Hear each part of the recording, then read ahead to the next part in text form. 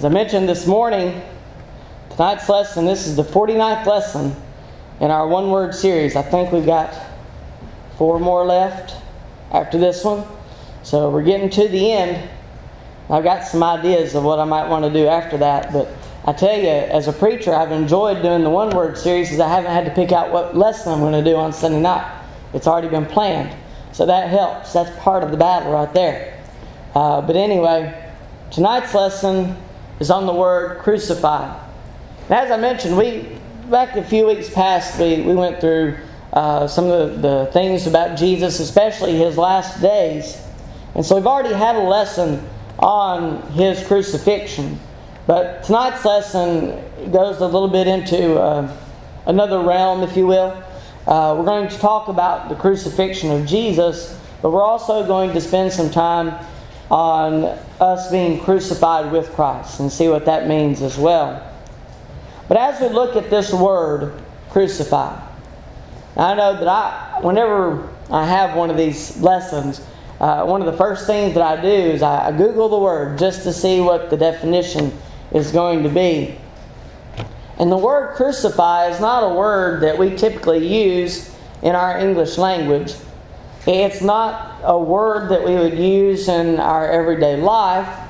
But, back in the Bible times, that was, of course it was translated, but anyway, it was a lot more common concept back then. But the word crucify is a word that is particular to religion. And so if you look it up in a dictionary, the definition that is given pertains to religion. Even in ways that it might not pertain to religion, it still comes back to a reference to Christ. One would likely, again, not use it except in terms of the crucifixion of Jesus. But the meaning that is provided for this word, it is to put someone to death by nailing or binding them to a cross, especially as an ancient punishment. And of course, with the Jews, this was a common thing, and we'll talk a little bit more about that later. But that's the idea that we have for crucifixion. Death. Nailing or binding them to the cross. It was a form of punishment, and that was crucifixion. Now, being put to death by means of crucifixion, Jesus was punished in a way that we deserved to be punished, but not in the way that He deserved. And what I mean by that is that when we look at ourselves, we realize that we sin. Even after becoming Christians, we falter from time to time. We do make mistakes. And we can repent of those. We can ask for forgiveness. And we know that as long as we're faithful, that God will forgive us. But because of the things that we have done against God, we think of God, the Godhead, God the Father, God the Son, God the Spirit, and we think of perfection. We think of holiness and righteousness. And in a way, that righteousness is translated to us through Christ and through His shed blood. Now, when we look at the cross, we can see that was the punishment that we deserved. Because of what we've done, because of that we are not seen as righteous other than the blood of Christ, we deserve to be punished for our sin. But Jesus did not deserve to be punished. In living life, Jesus was tempted just as we are, and yet He was without sin. He didn't deserve to be punished the way that He was. And even Pilate knew that. We'll see that in a moment as well. But Jesus took upon Himself our punishment so that we might be free from such punishment. And it is through Christ that we are given justification, propitiation, redemption, and atonement for our sins. That's each of of the last 4 lessons that we've had in this series. And we have one key verse that we have been using, and we'll come back to it at least one more time. Romans chapter 3 and verses 21 through 26. Romans 3 and verse 21. But now the righteousness of God, apart from the law, is revealed, being witnessed by the law and the prophets, even the righteousness of God through faith in Jesus Christ to all, and on all who believe. For there is no difference. For all have sinned and fall short of the glory of God, being justified freely by His grace through the redemption that is in Christ Jesus, whom God set forth as a propitiation by His blood, through faith, to demonstrate His righteousness, because in His forbearance God had passed over the sins that were previously committed, to demonstrate at the present time His righteousness, that He might be just and the justifier of the one who has faith in Jesus.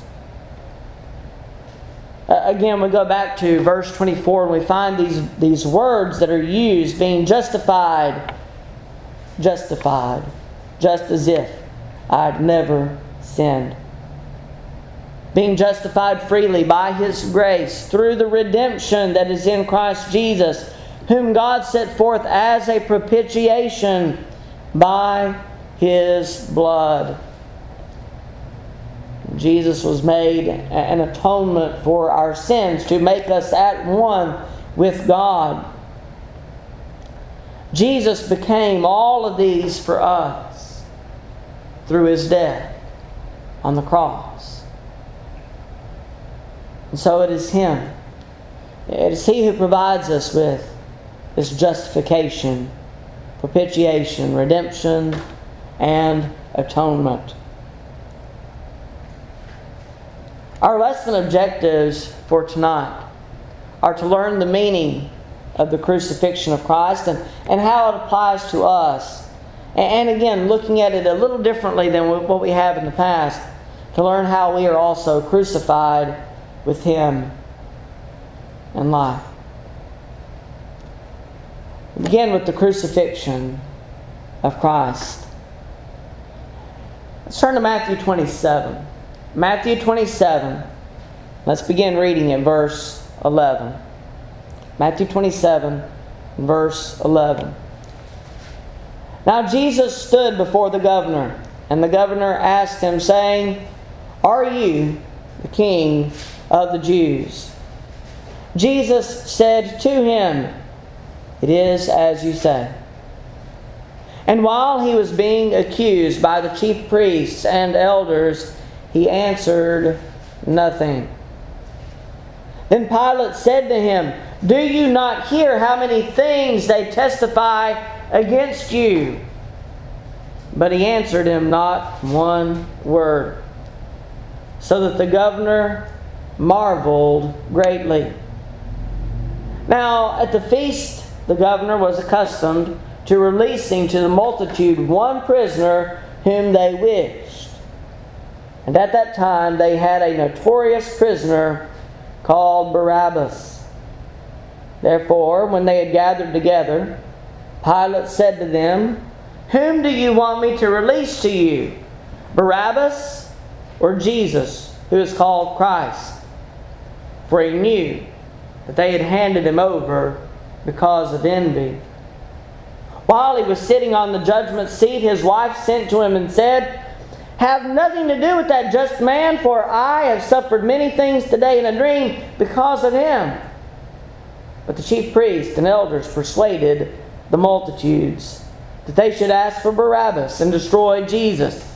The governor answered and said to them, Which of the two do you want me to release to you? They said, Barabbas. Barabbas! Pilate said to them, What then shall I do with Jesus, who is called Christ? They all said to him, Let him be crucified. The governor said, Why? What evil has he done? But they cried out all the more, saying, "Let him be crucified." When Pilate saw that he could not prevail at all, but rather that a tumult was rising, he took water and washed his hands before the multitude, saying, "I am innocent of the blood of this just person. You see to it." And all the people answered and said, "His blood be on us and on our children." Then he released Barabbas to them. And when he had scourged Jesus, he delivered him to be crucified. You see that Pilate, he knew that Jesus was innocent. He knew that he had done nothing wrong, and he even called him a just person. What shall I do with this just person? When the people cried out all the more, "Let him be crucified," he tried to wash his hands of the whole matter. But he was still left with guilt. Crucifixion was meant to be the most painful and torturous death possible. It was used by the Romans as a means of controlling the citizens and deterring them from crime. Maybe similarly to how we use the death penalty on occasion. But one who was crucified became a public example. And sometimes they would leave them on the cross for a time to let the people see them as they walk by, mock or ridicule, whatever they want to do. But we see that even thieves were crucified with Jesus, as they're called. And we don't know exactly all of their crimes, but we know that was one of them. So we see that it was a punishment. It was meant for humiliation. It was meant for pain and torture. Crucifixion was not only painful to endure, but it was very degrading to be tortured in front of masses as they were. Now, the callousness of the Jews is clearly seen in that they desired such an awful death of the one among them who had done no wrong. Again, Jesus was a just person, just as Pilate could see.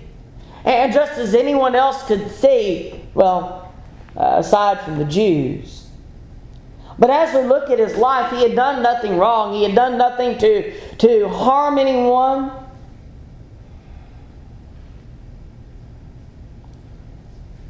But we see the callousness of the Jews. Let him be crucified. Let him be destroyed. Let his blood be upon us and on our children. If only they knew what they were saying.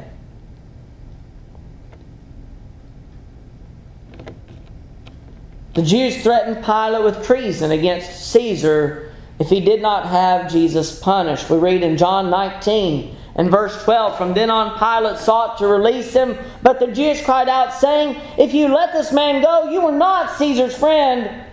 Whoever makes himself a king speaks against Caesar.'"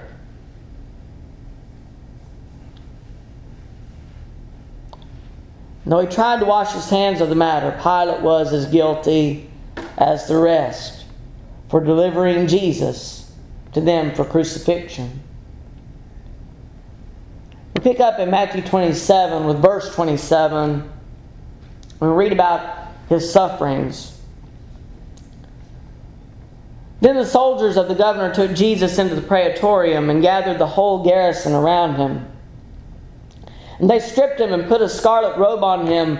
When they had twisted a crown of thorns, they put it on his head and a reed in his right hand, and they bowed the knee before him and mocked him, saying, "Hail, King of the Jews!" Then they spat on him and took the reed and struck him on the head. And when they had mocked him, they took the robe off him, put his own clothes on him, and led him away to be crucified. Now, as they came out, they found a man of Cyrene, Simon by name. Him they compelled to bear his cross. And when they had come to a place called Golgotha, that is to say, place of the skull, they gave him sour wine mingled with gall to drink. But when he had tasted it, he would not drink. Then they crucified him, and divided his garments, casting lots, that it might be fulfilled which was spoken by the prophet. They divided my garments among them, and for my clothing they cast lots. Sitting down, they kept watch over him there. And they put up over his head the accusation written against him, "This is Jesus, the King of the Jews." Verse 38, then 2 robbers were crucified with him, one on the right and another on the left. And those who passed by blasphemed him, wagging their heads and saying, "You who destroy the temple and build it in 3 days, save yourself. If you are the Son of God, come down from the cross." Likewise, the chief priests also, mocking with the scribes and elders, said, "He saved others, himself he cannot save. If he is the King of Israel, let him now come down from the cross, and we will believe him. He trusted in God, let him deliver him now, if he will have him. For he said, 'I am the Son of God.'" In verse 44, even the robbers who were crucified with him reviled him with the same thing. Now from the 6th hour until the 9th hour, there was darkness over all the land. And about the 9th hour, Jesus cried out with a loud voice, saying, "Eli, Eli, lama sabachthani." That is, my God, why have you forsaken me?" Some of those who stood there, when they heard that, said, "This man is calling for Elijah." Immediately, one of them ran and took a sponge, filled it with sour wine, and put it on a reed, and offered it to him to drink. The rest said, "Let him alone. Let us see if Elijah will come to save him." And Jesus cried out again with a loud voice, and yielded up his spirit. Verse 51, "And behold, the veil of the temple was torn in two from top to bottom. And the earth quaked, and the rocks were split. And the graves were opened, and many bodies of the saints who had fallen asleep were raised. And coming out of the graves after his resurrection, they went into the holy city and appeared to many. So when the centurion and those with him who were guarding Jesus saw the earthquake and the things that had happened, they feared greatly, saying, 'Truly, truly this was the Son of God.'"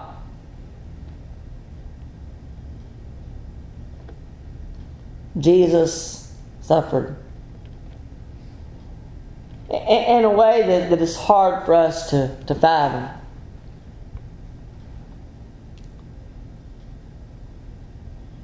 He was crucified.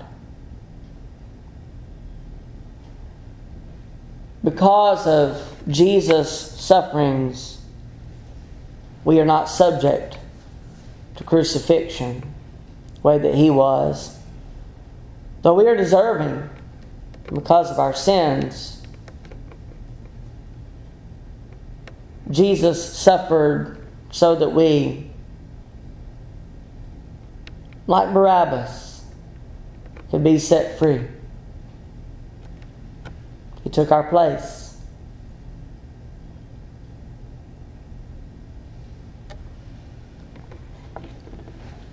Crucified with Christ. Why did Jesus die? Turn with me to John chapter 3. And let's pick up with verse 14. John 3 and verse 14. "And as Moses lifted up the serpent in the wilderness, even so must the Son of Man be lifted up, that whoever believes in him should not perish, but have eternal lie. For God so loved the world that He gave His only begotten Son, that whoever believes in Him should not perish, but have everlasting life. For God did not send His Son into the world to condemn the world, but that the world through Him might be saved.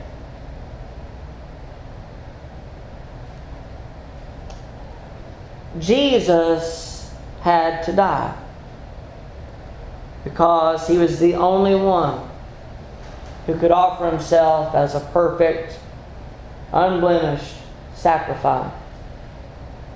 You know, we read of the sacrifices of the people in the Old Testament, and we read of their sacrifices. They were to be as perfect as they could be. They were to be the best of the best. But no matter how good those sacrifices were, not one of them could compare to the sacrifice that Jesus Himself made on the cross, because He was sinless. And so when they offered Him on the cross in the way that they did, He was the sinless sacrifice. And His blood, and only His blood, can cleanse us from our sin. When we go back to verse 14, we read of the mention of Moses lifting up the serpent in the wilderness. And this is found in Numbers 21 and verses 8 and 9. But it shows us that this was God's intention from the beginning. This was, in a way, a symbol of what was to come. He knew in creating man that it would lead to the crucifixion of His Son, and yet He still proceeded. And we see that even in the days of Noah, when the world became so wicked, He still spared Noah and his family because they were faithful.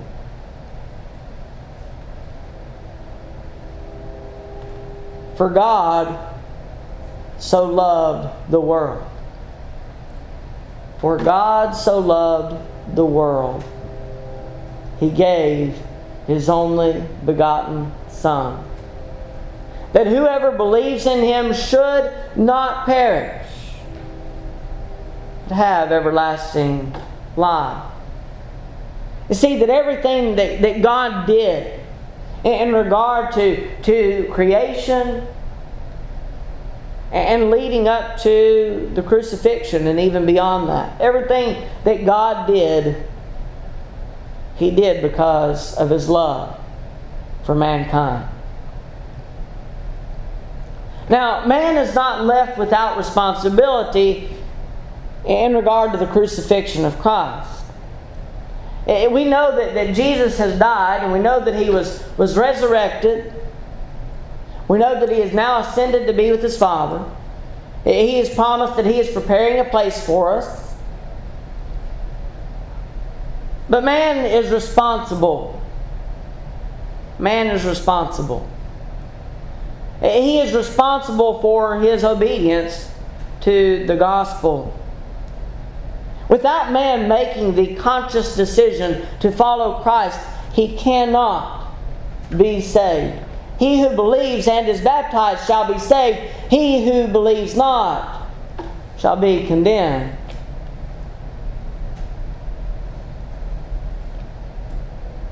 Man must make that decision of whether or not he will serve Christ, whether he will follow, whether he will obey or not. It begins with hearing and believing. Romans 10, verses 14 through 17. A confession of that faith. Hearing, believing, faith. You must also confess that faith. Acts 8 and verse 37. Repentance and baptism. Acts 2:38. Those are required for one's salvation. And without faith and obedience, man will be lost.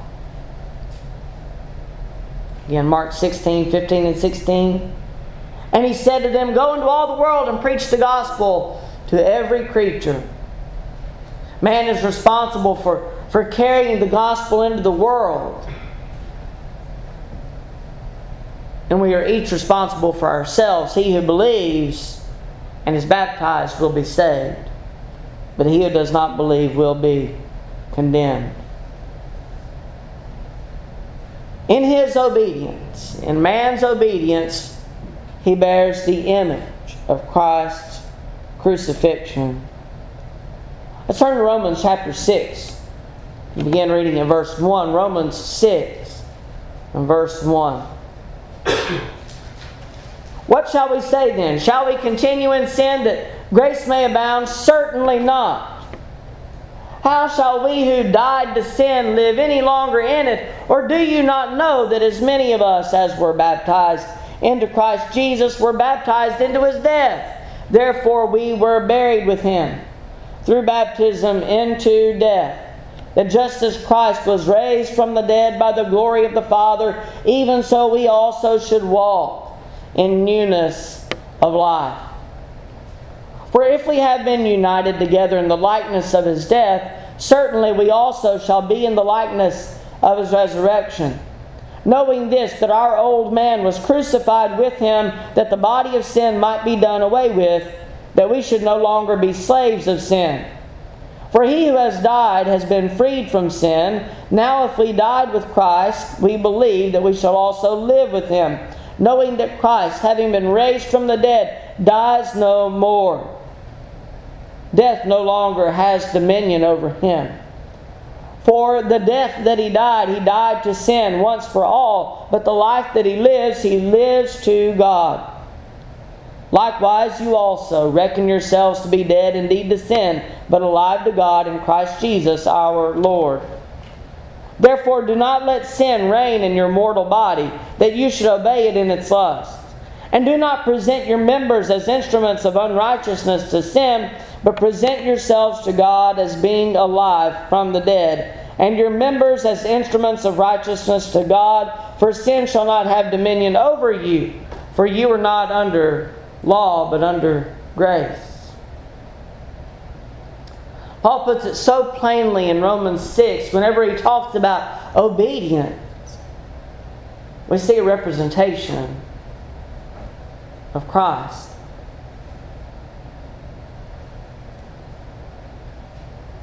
When we repent, when we purpose our lives in a different way than what we have before, we are dying to the world, to the pleasures of the world, to the riches of the world, to anything that the world can offer. We are turning ourselves to serve God. And when we are baptized, when we go down into that watery grave, as we often refer to it, it's representative of Jesus being buried in the tomb. And when we come up out of that watery grave, see likeness of Jesus' resurrection. And just as he walked again, we walk in the newness of life.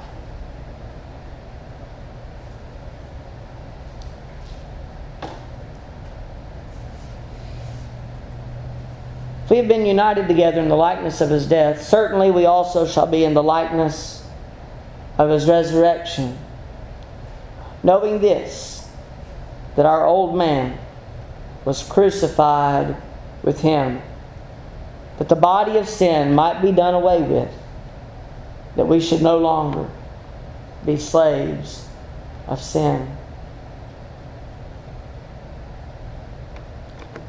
Paul states of himself in Galatians 2 and verse 20, I have been crucified with Christ. It is no longer I who live, but Christ lives in me. And the life which I now live in the flesh, I live by faith in the Son of God who loved me and gave Himself for me. It's no longer about me. When I become a Christian, it's no longer about me. It's about Christ.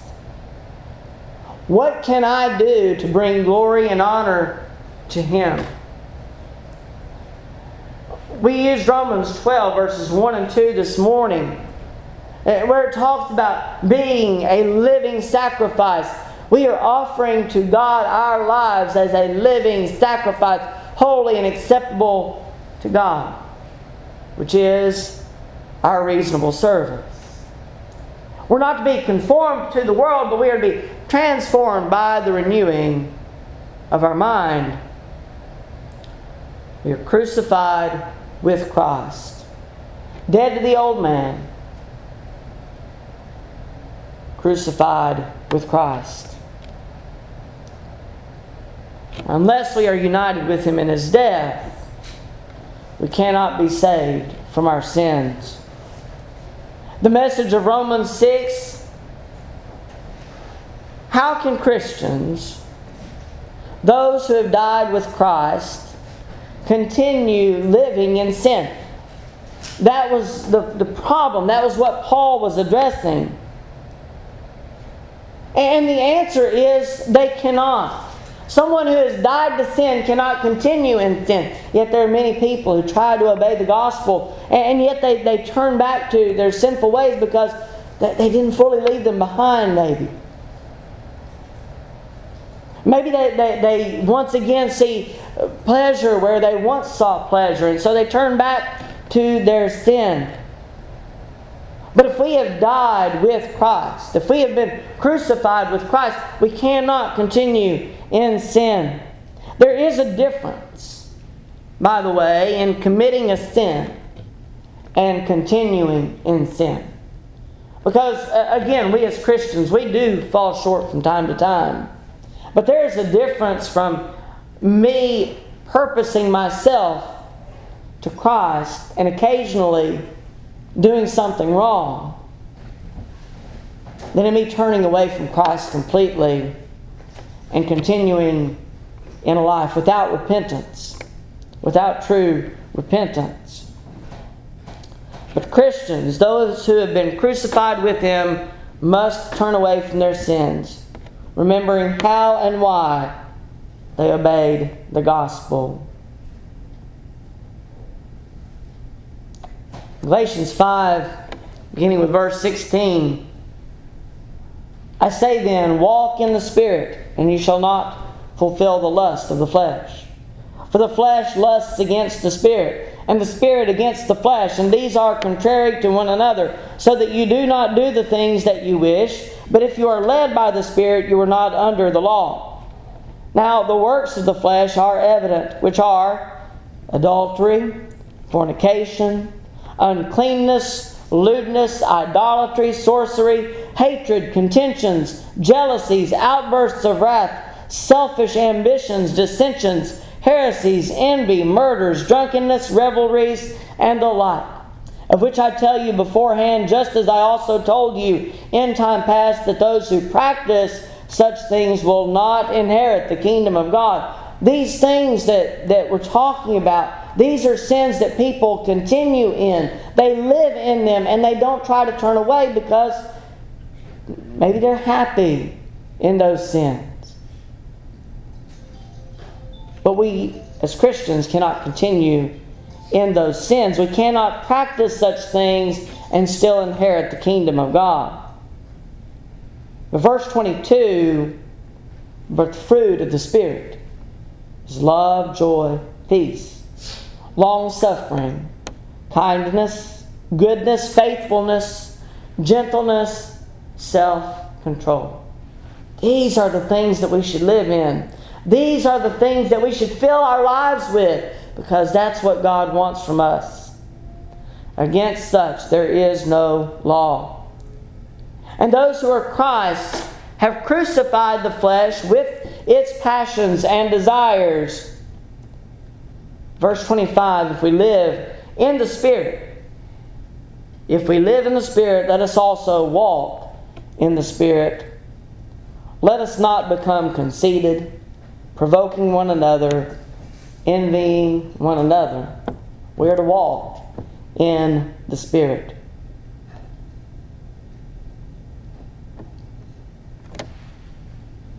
As we look at our lesson for tonight, Paul makes mention in 1 Corinthians chapter 1 that all of this seems foolishness to the world. 1 Corinthians 1 and verse 18, for the message of the cross is foolishness to those who are perishing. But to us who are being saved, it is the power of God. For it is written, I will destroy the wisdom of the wise and bring to nothing the understanding of the prudent. Where is the wise? Where is the scribe? Where is the disputer of this age? Has not God made foolish the wisdom of this world? For since in the wisdom of God, the world through wisdom did not know God, it pleased God through the foolishness of the message preached to save those who believe. For Jews request a sign and Greeks seek after wisdom, but we preach Christ crucified. To the Jews a stumbling block, and to the Greeks foolishness. But to those who are called, both Jews and Greeks, Christ, the power of God and the wisdom of God. Because the foolishness of God is wiser than men, and the weakness of God is stronger than men. Verse 26, for you see your calling, brethren, that not many wise according to the flesh, not many mighty, not many noble are called. But God has chosen the foolish things of the world to put to shame the wise. And God has chosen the weak things of the world to put to shame the things which are mighty. And the base things of the world and the things which are despised, God has chosen. And the things which are not, to bring to nothing the things that are. That no flesh should glory in His presence. But of Him you are in Christ Jesus, who became for us wisdom from God, and righteousness and sanctification and redemption. That, as it is written, he who glories, let him glory in the Lord. See, the wisdom of God is seen in the foolishness of man. No man would ever write a story that involved the hero dying on a cross to save mankind, to save the world.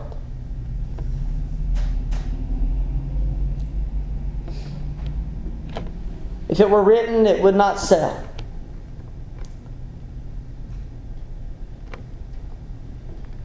But the Bible is true. The message of the cross is foolishness to the world. And yet we see God's power leading to our salvation in Christ going to the cross. Without such a sacrifice, we cannot be saved. It does seem as foolishness to the world that Jesus would die, but He did. And we believe it. And that settles it.